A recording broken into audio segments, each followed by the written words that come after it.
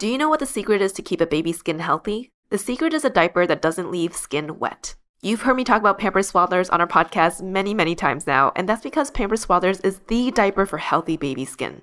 Pampers Swaddlers absorbs wetness better than the leading value brand and provides up to 100% leak-proof skin protection and up to 0% skin irritation. And if you're a fan of Pampers, you've got to check out their new Pampers Free and Gentle wipes, which clean better than Huggies Natural Care and are 5 times stronger, so they resist tearing during a diaper change. With Free and Gentle, mess meets its match. And if you're like me and you love saving and getting rewarded for something you gotta buy anyway, like diapers, don't forget to download the Pampers Club app today and earn Pampers Cash. You can redeem your Pampers Cash for exclusive Pampers coupon savings and rewards. Try Swaddlers with new Pampers Free and Gentle wipes for healthy baby skin. For trusted protection, trust Pampers, the #1 pediatrician recommended brand.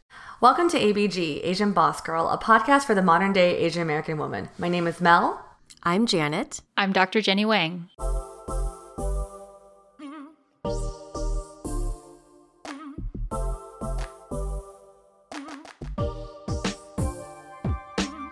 Hey there, everyone. We're really looking forward to today's conversation. Our guest is someone with an uncanny ability to help people feel seen and understood. Her name is Dr. Jenny Tzu-Mei Wang, and you know her on Instagram as Asians for Mental Health. Dr. Wang is a Taiwanese-American clinical psychologist and national speaker on the intersections of Asian American identity, mental health, and intergenerational and racial trauma. Her professional mission is to destigmatize mental health within the Asian community and empower Asian Americans to prioritize their own mental well-being. As the pandemic first spread beyond fathomable proportions in 2020, social isolation grew commonplace, and many of us relied on technology to stay connected to our loved ones and the outside world. Soon, hate crimes against Asians in America and other Western countries spiked, and it felt like we were shouting into the void just to get someone to notice and acknowledge what was happening. During this turbulent and draining time, Dr. Wang's work on Instagram felt like the sweetest beacon of hope. Dr. Wang's posts speak directly to children of immigrants, children of culture, and the diaspora, and unpack experiences specific to our existence. With each post, she shares insight and provides a sense of grounding. Her debut book, Permission to Come Home, Reclaiming Mental Health as Asian Americans, was published by Grand Central Balance in May 2022 and is one of the first of its kind. Please welcome Dr. Jenny Wang. Thank you so much for joining us today. We are so excited to have you on. Yes. I am delighted to be here with you guys. I have been watching you guys grow and expand your influence and network for so long, and I'm so delighted to be here. Oh, we are so excited for this conversation, Dr. Wang. The way we like to start our episodes out with guests is we want to just learn a little bit about you. So can you share with our listeners a bit about your childhood? How did you grow up? What was your family dynamic like? What was young Jenny like? You know, I was born in Taiwan, so I was there until I was about 2 years old, and then we immigrated to the United States. And we kind of landed basically in New Jersey, where I spent most of my childhood. I was there until I finished high school. And so, you know, growing up, I lived in a predominantly, Jewish Italian neighborhood. Being an Asian kid was kind of unusual. When I finished high school, there were about 10 maybe Asian Americans in my graduating class. And so I think young Jenny at the time, I lived kind of these multiple realities. One being Taiwanese American at home, where my dad spoke to me in Taiwanese, my mom spoke to me in Mandarin, and then I went to school and it was, very kind of white English-speaking environments. And so I feel like in so many ways, I learned really early on how to code switch. I knew when I could turn on my Mandarin, when I could turn on my Taiwanese, when I could speak English, and kind of meet almost those spaces with different facets of myself. And of course, I didn't know this growing up. I just knew this was my life. And now, kind of looking back, I realized there were those pieces of me. And I think my childhood, was a generally happy one. But I think coming from a family, where my parents are immigrants, there were really unique struggles that I felt like no one else was going through. And especially my Caucasian friends, where it was like, they would come home and their dads would be like so excited to see them and give them a hug and say, I love you. And I'd just be like, what? Who does that? Right. And so I think there are these interesting contrasts that I always wondered about. I felt, but didn't have the words for.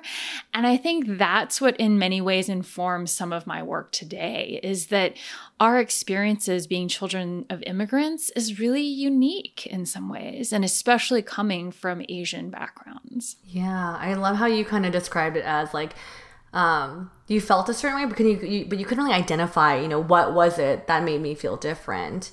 And I love that you also spoke these different languages at home. I think Janet and I can also relate that, like, we have to code switch sometimes and like kind of like adapt to the bubble we're trying to fit in with. But I also like how you said that your history and your experience really played a role in your work today.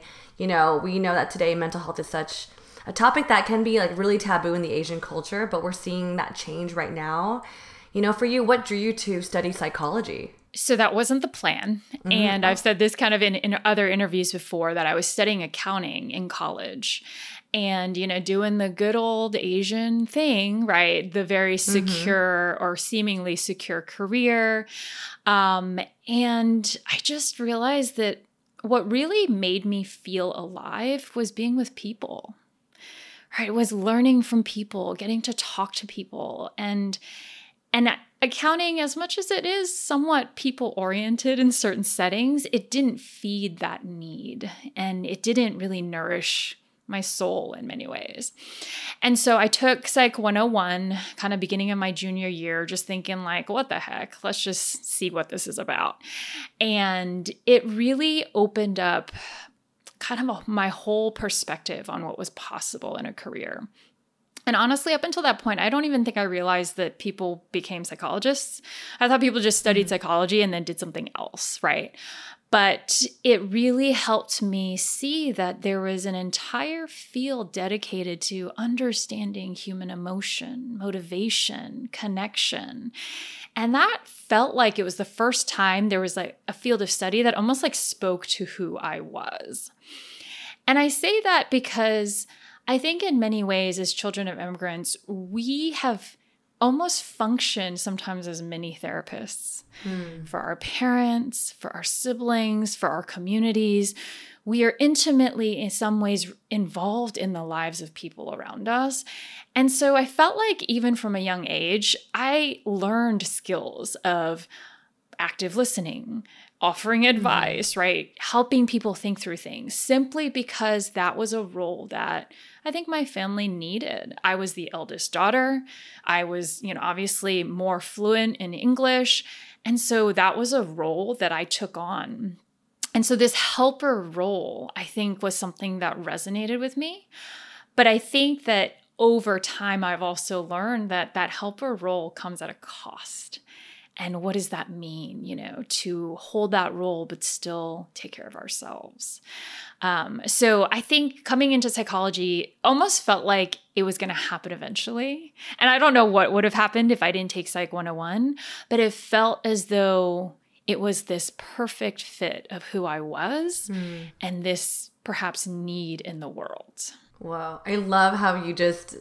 It makes sense that you're a psychologist. You literally just like fine-tuned and identified and linked everything together, which I think is amazing. And I love how you talked about, like, in some ways you were already the role of a helper, being the eldest daughter, being the first English speaker. Janet and myself are both the eldest, and I totally can relate to that. And then you mentioned how in some ways being the helper, like in some ways it's really great because you're the one your parents, your family could depend on, but it comes at a cost. Besides being the helper, was there any stigma you yourself had to unlearn or address within your family that you noticed or realized as you studied more into your career? Absolutely. I think one of the first things that became really apparent, even just within family, but within our culture, is how silence can be so dangerous, especially in terms of mental health, right? I think that the stigma only breeds in that darkness, in silence. And in Asian culture, I remember, knowing families where their child would either have a disability or a mental health struggle, and they would send the child back to Taiwan. That was a terrifying idea to me, that they would be separated from their parents and their other siblings and sent to live with relatives in Taiwan. And I remember thinking, that seems wrong, right? At the same time, I don't necessarily blame those families, because at the time there were no resources available to parents of Asian cultures or other cultures who were trying to understand how best to support, right, their children who either were neurodivergent, either had mental health struggles, or different things like that. And so it felt like perhaps sending our child who would get more support in a country that we understood, maybe that was the best situation that we could have offered. Who knows, right? But I think there was this sense of, we don't talk about it. And I remember thinking, like, we know that there was a kid and now they're not here.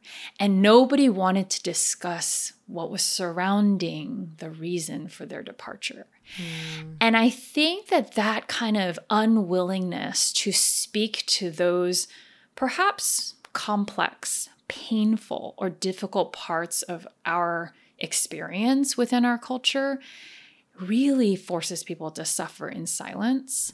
It results in people becoming much more ill than perhaps they need to before they seek care. And it also shuts down our ability to gain the social support that we need, because we feel as though if I admit vulnerability, if I admit that I'm struggling, I might be cast out. I might be separated. People may not understand. And so there's a sense of disconnection that comes with the stigma as well. There's a lot to unpack. And at the same time, I want to be very careful that we don't diminish our culture or see it from a deficit model, right?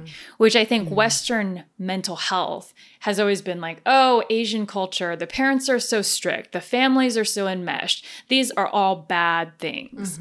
Hold on, right? I'm not in favor of calling cultural things even as bad, right? It is a coping mechanism. It is a structural way in which people are organized. And instead of seeing it as the binary good or bad, could we understand how it benefits, what function it serves, and potentially what the cost is, right? And so I think even in my work, I'm trying to help our community see ourselves in a positive way, but also question some of these cultural frameworks that sometimes make us feel stuck. That is so well articulated. And as someone who has gone through years of therapy and oftentimes with Western trained therapists, I definitely can attest to the model that you're speaking about, and very much love that you are trying to shine light on the fact that we should look at situations and just as context. Every culture, every society has just different systems and different ways of coping, as you've said. So listening to the way that you kind of talk about this in this mission that you developed, what was it that drew you to this specific niche within your practice? I would say that it kind of evolved organically. When you start a private practice, and I restarted a practice here in Houston when we moved here, you can't really say like, I'm only working with certain populations. You kind of function as a generalist. And yet over time, living in a city like Houston or being in a state like Texas, where there are a lot of Asian Americans, I think over time people started to just say, oh, there's an Asian American psychologist. Let me try seeing her, And so more and more Asian clients started to seek me out. And I think that it felt very... almost like it felt like aligned with my professional kind of evolution as well. Like, I think in working with my Asian American clients, my own kind of even psychological frameworks and understanding started to evolve. And I think honestly, my clients are my greatest teachers in terms of how to do the culturally reverent, culturally humble work of being a mental health professional in a specific group or population. And I still feel like there's so much that I'm still learning about working with our community, And so it kind of evolved in that sort of way. And over time, just, word of mouth. And people started to say, hey, I think there's something about us paying attention to the unique nuances within our community that makes a difference in mental health, right? Mm-hmm. When I went through my cultural training courses in graduate school, it was one course, 3-hour credit. We never talked about Asian American identity. Wow. We only talked about, what you would traditionally think on the kind of black-white binary of race. And I think I went to school in Texas, and maybe in California, they were much more ahead in terms of, really discussing Asian American mental health. Mm-hmm. But where I was trained, that wasn't even on the radar. Mm-hmm. And so a lot of that work had to evolve from people's lived experiences. And honestly, even the themes from my book that I recently wrote came from observing these repetitive ideas and stuck points that my clients seemed to face, and realizing that I faced them too. And being able to resonate with them in that sort of way was very powerful. Wonderful. Thank you for sharing that.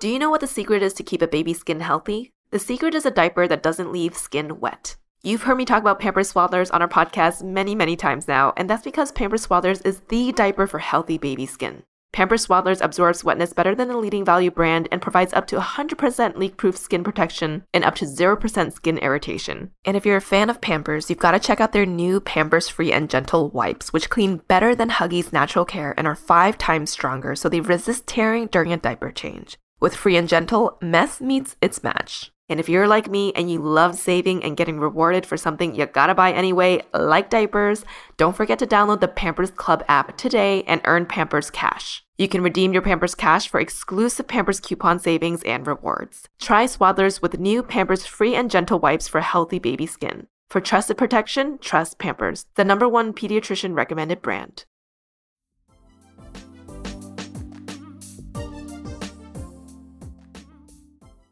We want to dive into some more serious topics now. We know that within Asian culture, family is such a huge component. And these are slightly heavier topics, but we know that this is the meat of it that a lot of our listeners will benefit from. As children of immigrants, we know firsthand how the ideas of failure and success can be stressed from a very young age and is often tied to high educational achievement and professional achievement. And sometimes even marriage and having children. In your practice and within your own family, how do you talk about success and failure? And then separately, what recommendations do you have for framing these concepts in a way that, perhaps encourages learning and resilience and growth? This is one of those themes that I think as children of immigrants and, within Asian culture is one of the most powerful. Yeah.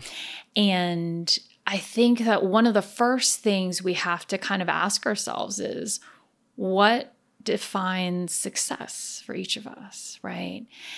And I think what's really difficult is that when you come from parents or a family in which maybe you came with very little, or you came to this country fleeing war, right? Fleeing poverty or trauma, success might have very specific metrics, right? Stability, financial and economic, right? Resources, those become prioritized because they're the things in which perhaps our parents lacked. Mm-hmm. For example, my mom grew up in a family where they lacked very much. And because of this, she did not get to go to college, even though her 2 older brothers were, sent off to college. And so then you think about, right, often as parents, you want to give to your children the very thing you could not access. So things like educational attainment, high income, right, careers, financial comfort and stability become the priority and the model of success that's kind of packaged together and offered to the next generation. And in most cases, this is an act of love. They're not doing this to drive you crazy. They're not doing this so that you are in conflict with them. They're doing this because they perceive that this is the way to live a good life. I think the friction, though, and the conflict comes from, what if your model of success doesn't fit the definitions that are offered to you? And also, failure, those definitions are different as well, right? For a young individual who wants to pursue, I don't know, a career in the creative arts, right? Parents could see that decision alone as a sign of failure, right? Whereas this person might feel fulfilled and actualized and empowered pursuing that. So I think that's often where I start, where, we start to talk through, what does it mean to live a successful life? What are the values that you would adhere to in defining that life? And what are the metrics by which you are measuring yourself? Because oftentimes those metrics are externally, right, placed on us. And then when we talk about failure, there's so much fear of failure, right? And I think in some ways that's internalized from perhaps our parents' struggles, right? That often parents come and they may not have the social networks, the, generational wealth, right? That makes risk-taking tolerable. And so failure becomes a high stakes, right, situation. And I think as second, third, fourth generation children of immigrants, failure takes on a different form. We don't have to necessarily live in the fear of it. In fact, could we see failure as the path to success? And that's a very hard rewiring of the way that we approach it. Whoa. I love the way that you just talked us through and were able to flip and reframe that. What is the first step that you could suggest for someone to start reframing failure as a pathway to success? So one thing I like to do is I try to practice at some point in my week tolerating the sensation of being bad at something. So I'm trying to learn tennis, and it's a hard sport when you haven't learned it and you're learning it as an adult. And it's frustrating. It's hard. It requires so much repetition and practice. And when I feel as though I'm struggling, I remind myself that that is building my tolerance for failure, and that failure is what is going to allow me to build that skill and succeed. And I always say to my clients, if you haven't failed in the last few months, then are you living life too carefully, too safe, right? Because failure lives at the margins of which mastery and competency has ended, right? So if you've mastered something, you're not going to fail at it. Yeah, that's true. You've gained that skill. But failure is those margins where you're like, oh, I'm only 50% competent. So some days I'm just not good at it. Or I'm going to try something new and I'm only 70% sure I'm going to be successful, right? Those are the spaces that reveal to us that we might actually be taking some risks that are worth taking, right?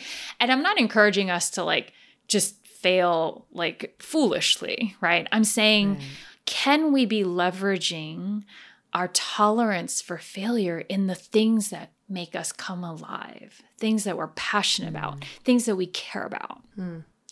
Because that means that you're actually growing. Right. I love that. Yeah. So if there's anything for 2022, we still have half the year left for our listeners, to challenge yourself to fail more in the areas that you're passionate about. Yeah.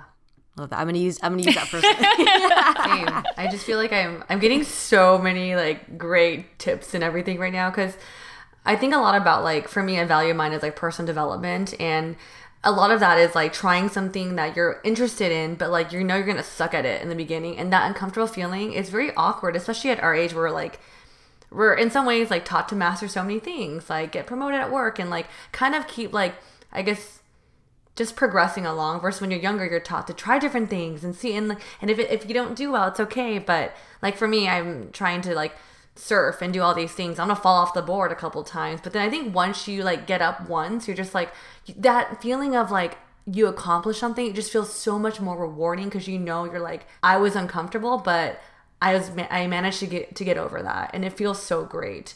So I love that piece of advice that you shared with everyone that Janet is noting in her journal. I do want to move on to a different topic that kind of does relate to culture and family as well.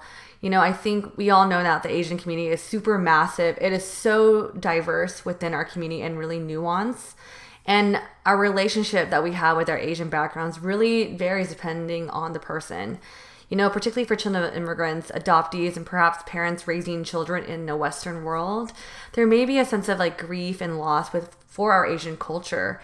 Can you speak to how this type of grief and loss can come up, and how our listeners can honor these emotions? And this is why there's a whole chapter on grief in my book, because there are so many. And I think growing up, I never thought about how growing up in a different country other than my homeland was a source of grief. It didn't register in that sort of way. However, I do remember memories of grief, right? Every time I would visit Taiwan, and I knew it wouldn't be for another 3 to 4 years that I could see my grandparents or my cousins, because we couldn't afford to travel every year. That was grief, right? And every time I cried about not being able to go back to see my grandfather after he passed, right? Like that was a source of grief. And getting emotional even right now, it is a grief that we hold, right? So I think there's something about naming that grief, naming the grief that I've been called Jenny my whole life, even though that was not my birth name. That is a source of grief, right? The idea that, for many different reasons, our kids won't or are currently unable to speak Chinese the way that I can. That is a source of grief. There are just so many layers to the grief for Asian diasporas that I think we don't even recognize as grief. And so I think that when we are, and for me, I say I'm like 1.5 generation, because I was born there, but pretty much raised here in the United States, that, even the distance between myself and my parents is a source of grief. And I think that being able to cross that distance and define the bridge makes me grieve, because sometimes I know that I will never be able to fully get there, if that makes sense, to fully cross over to where they are. I think that as parents, one of the most powerful things that we can do for our kids is to teach them to love their heritage. Because that's something that honestly, I don't think I came to appreciate until maybe my 20s and 30s, right? There was these are the foods that we eat. These are the things that we do for holidays and rituals. But there wasn't this deep, I am proud of being Taiwanese, until I was much older. And now my kids, they're like so loud and so proud about who they are. But I don't think that was something that will just happen naturally when you're growing up in the United States. And so being intentional with that sometimes feels like a balm for some of the grief that we might feel. I don't know what to say without crying. So I think that's everything you said. Let's just cry together. I know. I'm like starting to get really, I start crying. I think everything you said I could just really resonate with. It's okay. Yeah. Oof. I know Mel also would go back to Taiwan every couple of years when she was younger as well. And I think her grandfather also was going through a pretty challenging time. So I think she just feels very much of that. And I love the very specific examples you gave, these are topics of grief and loss, but that we just accept them as everyday things because they become commonplace, right, among our friends who are immigrants. And you had talked about how being able to talk about it could become a way to embrace that grief and that loss. Are there any other ways that you could offer our listeners, any tips for how to kind of like address these beyond kind of talking about it? I think that when we grieve, it's not only in the mind, it's in the body. And I actually have not been back to Taiwan since my grandfather has passed because of COVID. But I'm pretty certain that when I go back with my kids, my body will grieve in a way that I've never experienced. And I think that grieving can come in the form of even just walking, right? And processing or moving or yoga or crying, right? That is how our body metabolizes those emotions and soothes the pain, which we know in grief, it doesn't ever go away. But we become a bit stronger in carrying it as we move forward. I very much love that as well. And that was something that I personally, when I was going through a period of more intense therapy, I did yoga very regularly at the recommendation of my therapist. And there were moments where I would randomly cry during yoga. But it was, I definitely could feel like it's letting yourself experience the grief. And oftentimes movement can help do that for sure. So that's a great tip. Yeah, thank you for talking about grief and loss is such a big prominent topic within our culture. Additionally, you know, within Asian culture, there's this concept of saving face that I'm sure a lot of our listeners are very familiar with. Is there anything that you'd like to talk about in that theme? So I always like to say kind of like saving face in some way feels like a value, right? It's like we value the importance of the reputation that we hold for ourselves, our family, our community. We value maintaining a positive standing within community, which is understandable, you know? And I think oftentimes saving face is painted as this like bad thing, right? Like, oh, it's so damaging, it's so harmful. And it's, again, I don't like painting it in these binary terms. I think on the one hand, we all kind of try to save face sometimes, right? Like I choose not to wear my fuzzy slippers to bus pickup or school walk-in because I don't really want to be viewed that way, right? And so it's not a bad thing. It is a way to interface with society. But I think that at what point does it become problematic for us, right? And everybody has a different point where the priority of saving face comes in opposition with the value of authenticity or honesty or vulnerability, right? And when those things come into conflict, what am I moved to choose, right? In how I show up, how I present myself. And I think saving face, especially within the idea of mental health, right, becomes sometimes problematic because we feel as though having a mental health struggle might bring on a collective shame for our families, for ourselves, for our community. And so we do our best to, like, I always say, kind of like grin through our teeth. I'm okay. Everything's fine. When you know you're not okay, right? And so I think sometimes I think of it as saving face is something that I can pick up and I can also set down, right? It's something where I can carry and then say, you know, for these times, these moments, these experiences where I feel safe, I can let that part of me rest and allow myself to show up vulnerably, trusting that that vulnerability also builds connection with other people, right? And I think that is one thing we could all do to destigmatize mental health, is to try to more often set down the armor of saving face and to just show up maybe with a little bit more authenticity and realness. And I think that alone could change mental health in our community. Wow, that's such a powerful way to kind of reframe saving face. I think in a lot of ways, we always feel like this forever tattoo of this persona that we always have to have on, especially I see this in my parents' generation. And for us, I feel like I have to carry that with them.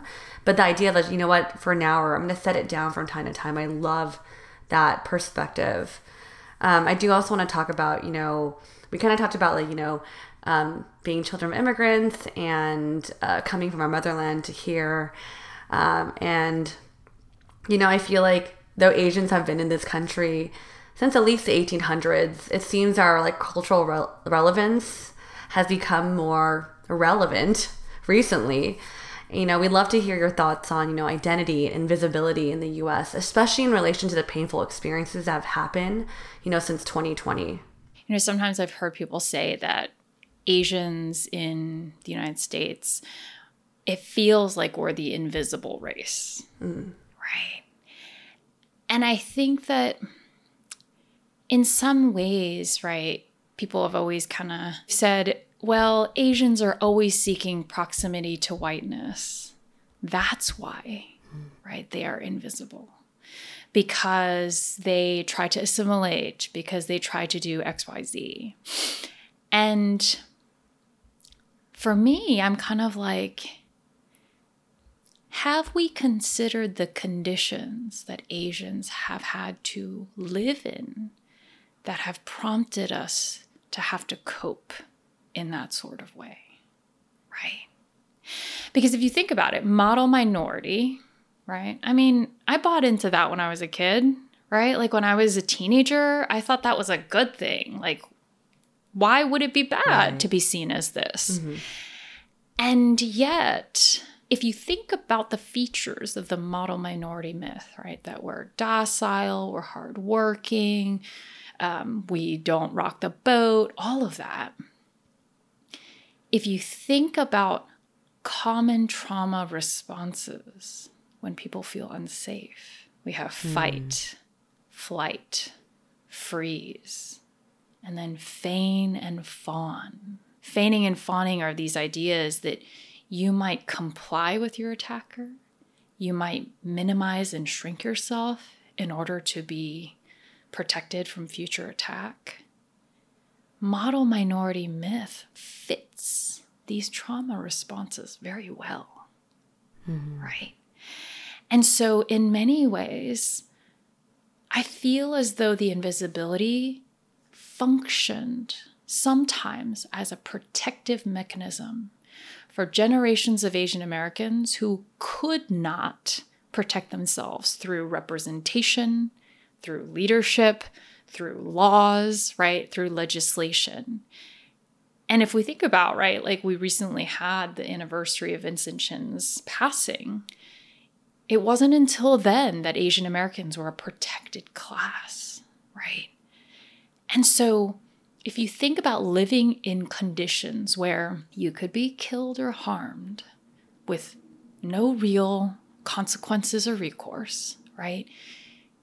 Way back when Asians couldn't even testify in court against a white person, then what other protective mechanisms do we have but to hide? And I think we also have to think about, is that still working for us? Does that work for the three of us? Does that work for my children who will one day be, right, Asian American adults? Because those protective mechanisms perhaps functioned well under the context of earlier generations. But now, our generation, we speak English often fluently, right? We are educated here. We're in places of representation and leadership. It's different. And so can we learn new protective mechanisms, new coping mechanisms for our next generation so that we can move away from invisibility as our primary response. That is a great way to frame it. I love getting our listeners to think more deeply about perhaps, I mean, many of our listeners are, I think, a little bit younger within our generation, and so maybe are more accustomed to a louder approach to representation, and maybe confused by past generations and why there is this tendency to not want to rock the boat. And I think you framed it so well as to look at it, instead of responding with confusion or anger, really empathize with their perspective and perhaps why it developed as a state, as a behavior and as a coping mechanism, and then to think about, so how do we want to show up in our generation, and really consider the context of our society and what we have available to us. So I love posing that question to our listeners for each of you individually. How do you want to show up, in terms of our present day? Mm-hmm.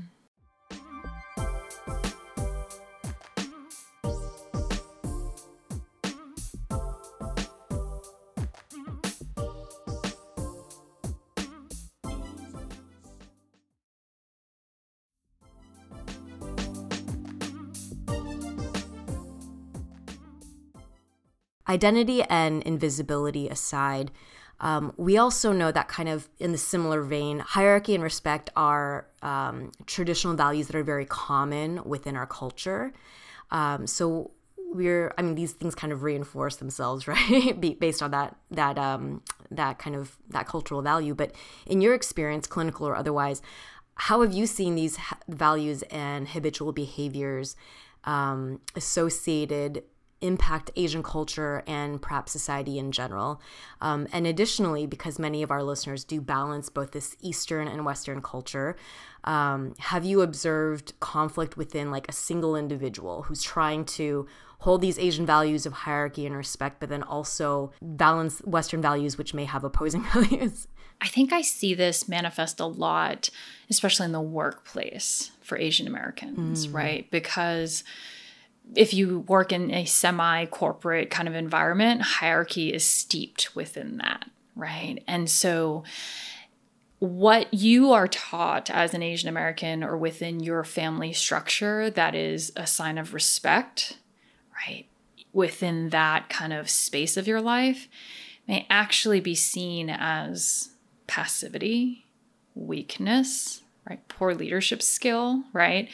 Whereas in Asian culture, that's seen as, oh, they're very thoughtful, right? They're very respectful. They do not interject. They do not question. They do not challenge.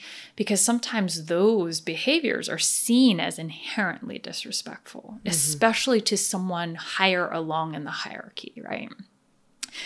And so I think that one of the things that we kind of have to think about and question is it helping me to reach my goals by adhering to these hierarchy structures, right? So if, I'm getting feedback consistently at work that I'm not demonstrating kind of the attributes typically seen in leaders, right? There are a lot of problematic things with that as well. But that aside, then we kind of have to say, well, what are the barriers that are keeping me from being able to manifest those qualities, right? Is it a skill deficit? Like, do I need to, really hone and work and practice on my leadership skills? Or is it that I'm actually implicitly or explicitly functioning under this hierarchy model that I'm used to coming from an Asian family and really struggling to overcome, right, the fear of being seen as disrespectful if I offer new ideas or question, right, my leadership. And this is why I'm really big on, because I do a lot of corporate speaking, that when kind of these corporate environments want to promote Asian leadership, I often say, okay, so what is the culture of the company in terms of psychological safety?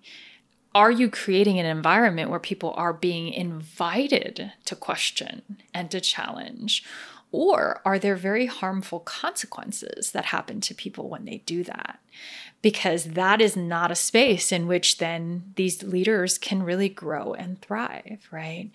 And so I see this really come up. A lot of people will say, in Asian culture, we're not really encouraged to like brag or boast about what we're doing. And yet sometimes in Western culture, that's kind of what you need to do in order to be noticed, right? For talent development and progression. And so it's in a way almost opposed, like Mel said earlier, to what is expected of you in the workplace. And so having to, in a way, reorganize and reorient the way we approach this idea of self-promotion, self-advocacy, and not seeing that as a bad thing within hierarchy. That is a really big challenge. And that's one of those areas that I work a lot, with clients, is how do we start to slowly practice that? Because when you challenge and you come from that hierarchy framework, it's going to bring up a ton of fear. And what do you do with that fear? Because if you avoid the fear, you're not going to do it. You're not going to challenge the hierarchy, right? And so there's a lot of work that we do around those topics. Wow, that's very insightful. It makes me just think about a lot of things. Like, I like how we talked about like, well, is this company or is your mission to create this environment where people feel safe to challenge? Because I think that is a big question. Kind of like, I feel like the last 2 years, it's a lot about us just being like questioning the system, because sometimes the system actually isn't conducive for us to really, progress as Asian Americans. And it also makes me think about like being in an Asian household. I think sometimes you're taught to never talk back to your elders and things like that. But like, even for me, there's a lot of clash going on with generations. You're like, can I speak up and just call that great aunt out really quickly? No, I can't, because I'm literally going to get so in trouble by my parents. But I think within even like the company or like with your family, there's always going to be some problematic type of behavior that you want to correct or try to fix. But you're always trying to you're kind of contrasting these two different things. But I like the insight that you shared and that question you gave to companies. I think that's really helpful. I do want to switch it over, Dr. Wang, to talk about your book, which I'm actually really excited to read. After just talking with you, I'm just like, oh my gosh. First of all, congratulations on publishing your first book. Would you mind sharing with our listeners, your process and how you came up with its title, the premise of the book, and what you hope readers will take away from it? Also, if you could also throw in, in what ways would your past self have found the learnings and permission to come home valuable? Yeah. So the title of my book is called Permission to Come Home: Reclaiming Mental Health as Asian Americans. And, I always say that I knew the title of the book before I even knew kind of what the chapters would contain. I think this idea of permission really resonated with me because I felt like in Asian culture, we've just talked about hierarchy and all of that, right? There's almost this sense that I had throughout most of my life that I was constantly asking others for permission. Can I do this? Which college should I go to? What should I major in? What should be my career? There is always this outward orientation of permission seeking. And I really wanted this book to be almost like a meditation on the ways in which we can claim permission for ourselves. Right? These spaces in our lives where we could actually be the agent or driver of change. Instead of always looking to others for the answer or the response or the correct path, could we be the ones that gave ourselves permission to do the things that felt aligned with who we were? And then coming home, right? I think as a child of immigrants, I don't know that I ever really feel at home, right? When I go to Taiwan, I'm too Western. My Chinese is not amazing enough, right? It's just, you always feel kind of like sticking out. And then you come to the United States, and especially in the last several years, right? You're being told to go home to your country. You're being discriminated against. So in a lot of ways, I feel like I have lived in the margins of spaces. And this idea of home always felt really elusive. And I think I wanted this book to kind of come to the end of us realizing that home is something that we construct ourselves. It's not a place, it's not a country, it's not even a group of people.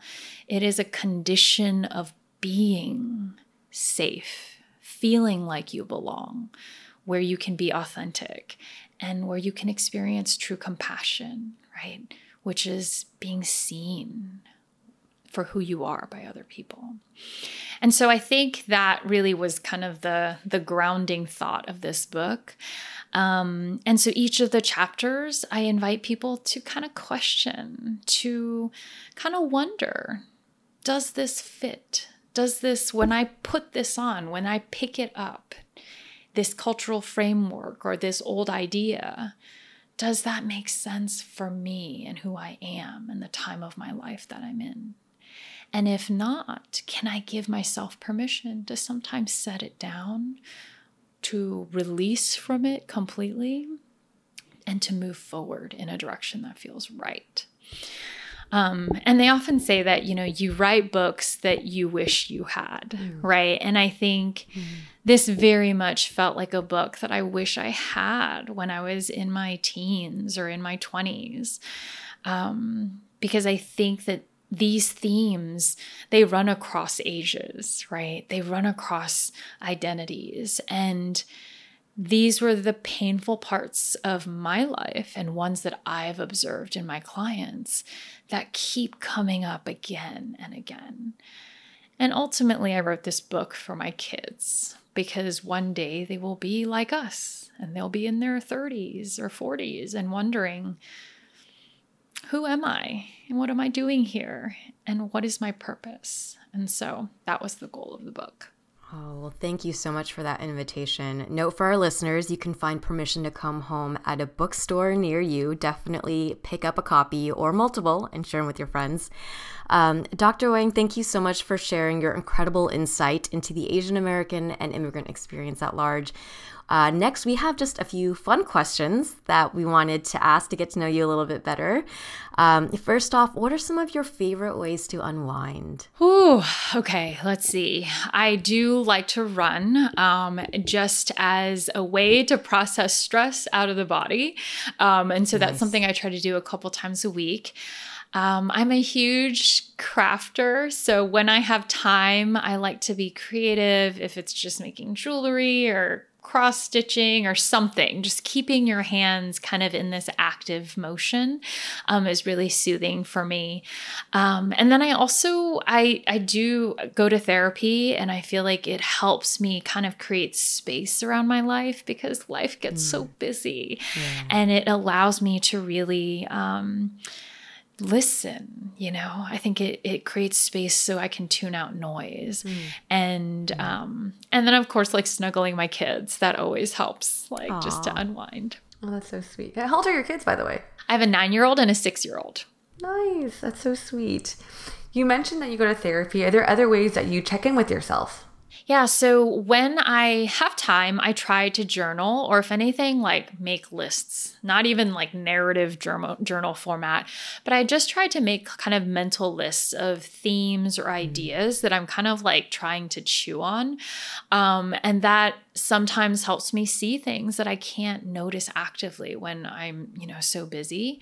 And then I think being with friends, right? Friends who know you well. That is such a nourishing thing. And also they're great at being sounds like this is happening right now. Sounds like this is something that really is resonating with you. I think having those outside people who can really observe into your life and offer you feedback is a really powerful way to check in. Most definitely. And what are you most excited about professionally or personally for the rest of 2022? That's a really good question. I will be honest that coming out of May, which is kind of one of those months for our community, and then book kind of launch things, I'm in this weird limbo where I don't know what I want to do next.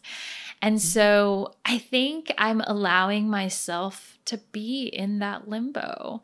And so I can't say, what I'm excited about because I haven't decided what I want to be excited about yet. And July's my birthday month, so I guess I'm excited to celebrate my birthday. Yeah. Nice. Happy early birthday. Thank you. Oh my gosh. I was going to ask you, do you have any plans? Well, it's my last year in the 30s. So I have some plans with friends, have some plans with my husband, and then family. So lots of different little celebrations punctuated throughout the month. And yeah, I think it's just really allowing myself to be and not work and not stress or strive. I think that's what I'm most looking forward to. I love that. Thank you. Yeah. Thank you for emphasizing that. I like to focus. My plan is to focus on being for the rest of 2020. I'm going to use that as well. And Dr. Wang, where can our listeners find and follow you? Yeah, so I am on Instagram at Asians for Mental Health. I also have kind of a Facebook. And then you can find more about me on my professional website, jennywangphd.com. And that has links to my book as well as for individuals who are seeking therapy or, speaking engagements. That would be the best place to get in touch. Thank you. Yes, listeners, we definitely recommend giving Dr. Jenny Wang a follow and checking out all of her resources. Guarantee you it will be life-changing. Thank you for being here with us today. Again, Dr. Jenny Wang, you have created such a special space with Asians for Mental Health and helped to democratize mental health and remind us of the agency we all have in our lives. Thank you for your work and for sharing your story with our listeners. The future of wellness for our communities is bright. Thank you so much. Yay. If you don't already, please follow us on Spotify, subscribe to us on Apple Podcasts, leave us a rating and review, and share this episode with your friends. You can also support us through monthly donations at anchor.fm/AsianBossGirl/support or get some merch at asianbossgirl.myshopify.com. If you resonated with today's episode, let us know in the comments of our IG post. And if you'd like to put faces to our names, you can find us on YouTube, where we share vlogs, an audience Q&A segment called Dear ABG, and much more. Our handle on both platforms is at AsianBossGirl. If you'd like to send a shout out to a friend, check out our link tree in our link in bio and click on shoutouts. And last but not least, thank you to our super talented editor, Michelle, for working all her magic on our episodes, including this one. And with that, we'll catch you on the next episode. Bye.